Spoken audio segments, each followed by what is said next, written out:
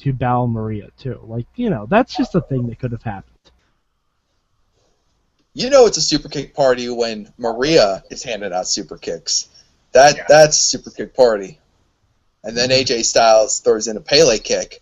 The Pele kick party is greater than super kick party. Yeah, don't you think? If everybody was doing Pele kicks, then it'd be a soccer game. Then it'd be a soccer game, and no one watches those. I hope there's an amazing soccer game sometime where there's a few bicycle kicks here and there, and the announcer goes, "It's a Pele kick party right there." Like all the wrestling fans would just flip out. But anyway, we've said enough. I would just like to take this moment to wind things up and say 1, 2, 3, 4. I declare Midweek War. Part 3 of the 4 Midweek War podcast that we're bringing to you. Lucha, done. NXT, done. Now, it's time to talk Ring of Honor, and if you want to get more podcast goodness just like this, just go look up the Midweek War on iTunes, subscribe, rate, review, blah, blah, blah, blah, blah, or go to WrestlingMayhemShow.com. Let's introduce all our friends right here. Joining us from his sanctuary for disenfranchised Knicks fans in Poughkeepsie, New York, it's Mad Mike. Hi, Mad Mike. Hey, Matt. Yeah. Did you know that there was some inclement weather during Ring of Honor this week? Oh, do tell. Yeah. Apparently, there's the high 80% probability of a rainmaker. Good job. None of the money went in front of the. And the money didn't work. It didn't work. God damn it! Make it rain right. I'll tell you somebody who always knows how to make it rain. He always gets it right in the club, and that's Antonio Garza. Heel Garza, if you will.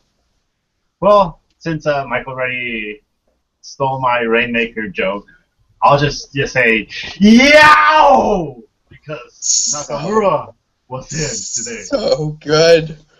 So good. I'm marked out for that, and you're not even the real Nakamura. All right. Well, I just feel like a passenger on this thing, so we need one of you to give me one word for this week's episode of Ring of Honor. Let's see. I got one. It's got to be. You got one, Garza? Give it to me, Garza. Yeah, Japan. Correct. Well done. Japan-dominated show. Yep, this was just all New Japan versus Ring of Honor goodness from the show up in Toronto. Feels like a month or so ago. It was a long time ago they did these matches. But it was awesome nonetheless. What a treat. More than a month now. It was all good, but Garza, is there anything in particular that you want to single out as being extra good? Oh my God. That 3-on-3 match. Oh my God, it was so good. Like, I'm not a huge fan of Roppongi Vice. Like, to be completely honest, I actually think that Rocky Romero and Trent make a really awkward team. But holy shit, that match was amazing. Like, Okada, there's a reason Okada and AJ Styles are considered like some of the best wrestlers in the world, and you could see it there. Like, they were just like spot on. Like, that match, easily 4.5 stars. I mean, just the finishing sequence alone of that match was ridiculous. Yes. I mean, it's one of the things I like about it, and one of the things I goddamn can't stand about it. And it's just because I'm not used to Ring of Honor style. Like, it doesn't flow as well in my brain as it does for a lot of other people. But just the amount of super kicks, the sheer volume of super kicks. Like, there were so many super kicks. I'm pretty sure that you could have Buck 2016 running for the super kick party, and they might get more votes than some people who have already declared. Donald Trump. Excuse me. Ooh. Okay then. Well, this is going to be tough, but Garza, I'm putting this responsibility on you. You got to come up with See if you can come up with something bad for this episode of Ring of Honor. I actually do have a bad thing, because this is something that I've hated of Ring of Honor TV like forever.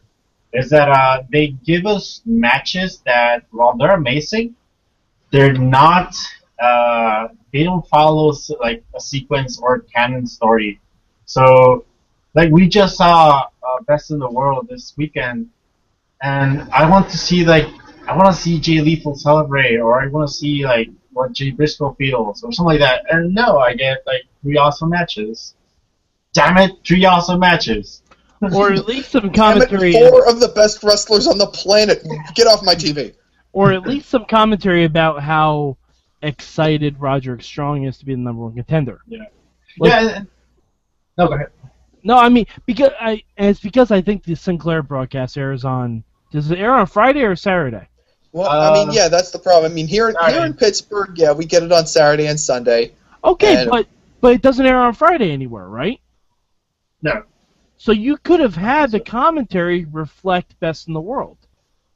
Yeah. In theory. I mean, it doesn't take much. Because, honestly, the rest of the show, except for maybe saying that Michael Elgin was upset he didn't win the triple threat match, you know, you could have made it seem a little like it flows a bit more. I didn't like the Elgin match. It was okay. It was very blah to me. That's okay. I mean, Ghetto's not the best in the world, and Elgin is good at most. Let's face it, these poor son of a guns, those two, were sandwiched between 2 incredible matches. Of course, yeah. They were in a tough spot. It was the diva spot. It was the diva spot on WrestleMania. Yeah. Like, hear that, Elgin? You're a diva. But backstage knowledge on this match is that it was supposed to be like a tryout match for Elgin to go to New Japan, because Ghetto's the booker for New Japan Pro Wrestling. Mm-hmm. And Elgin had never impressed the New Japan guys, so they set up Delirious, because the booker for Ring of Honor set up this match so like he could have like a first-hand try on Elgin. And it apparently worked, because I believe he's going to Elgin got the call for G1 Climax, right? Yep, indeed. So good for him. Yeah, good on you, Elgin. You did it, buddy. Is there anything? I think we were kind of on this track already, but let's see if there's anything else you would have changed about this week's Ring of Honor. I guess just change the Elgin Ghetto match for something else. Maybe like an event center report on Best in the World would have gone very nicely right there. Or a Gene in the event center would have fit perfectly right in that spot. Or maybe an update on Cheeseburger's condition. Is he rare? Is he medium? Is he well done? Just something I need to know. Well, not to be racist, but the boy seems well done. Okay, I was making food puns, but Garza went totally in a different direction. But yeah, I guess I just you could use that, because it was like 5 minutes at most. So you could use that time to like either show what happened to Best Friend in the World, or squash Colby Corino, or something like that. Oh, it's always a good week to squash Colby Corino. Yeah. It's hard for us to complain about Ring of Honor's timeliness when we don't understand all the restrictions that are put on them as far as getting their show in on time. Yeah, that's true. Like, it's understandable that this week they couldn't follow up the pay-per-view, because like they really had just one day. But like in coming weeks, you may start to notice that there's like sometimes the sequence it's kind of weird. Like they bring in like random matches that have no correlation to what they're building up to or to what they're coming from. And that's it gets annoying sometimes, at least to me. I can go no further without saying that we have to talk about Roddy Strong versus the King of Strong Style, Shinsuke Nakamura. These two sweaty guys just going all out. Yeah. And, oh my gosh. Roddy Strong's got all this buzz around him now. Nakamura, probably the best wrestler on the planet right now. Make your argument. I don't know. And man, I tell you what, they didn't disappoint. The thing I was most impressed about is Roddy Strong looked like he belonged in the ring with Nakamura, who is just absolute, of course, world-class performer. And that kind of impressed me the most out of that match. Oh, yeah, it was a lot of fun. It was like the first and the last match were massive amounts of fun. It's just that match in the middle just killed the momentum of the show for me. Yeah, understandable. Strong, Nakamura. Yeah, whatever. It's all right. Good times. It happened. It happened. It did. It happened a month and a half ago. Anyway. All right, I have a feeling this is going to get dicey, so we better get into our rankings. We rank all 4 shows that air on Wednesday nights. So let's see where you boys got Ring of Honor ranked this week, because I think this is going to get interesting. Garza, why don't you go first? I'm going to give it number... I'm going to give it number 1. Because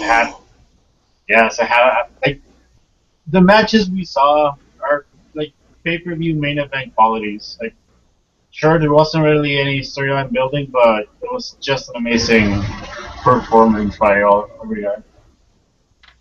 So number 1. And I don't want Mike to kill me.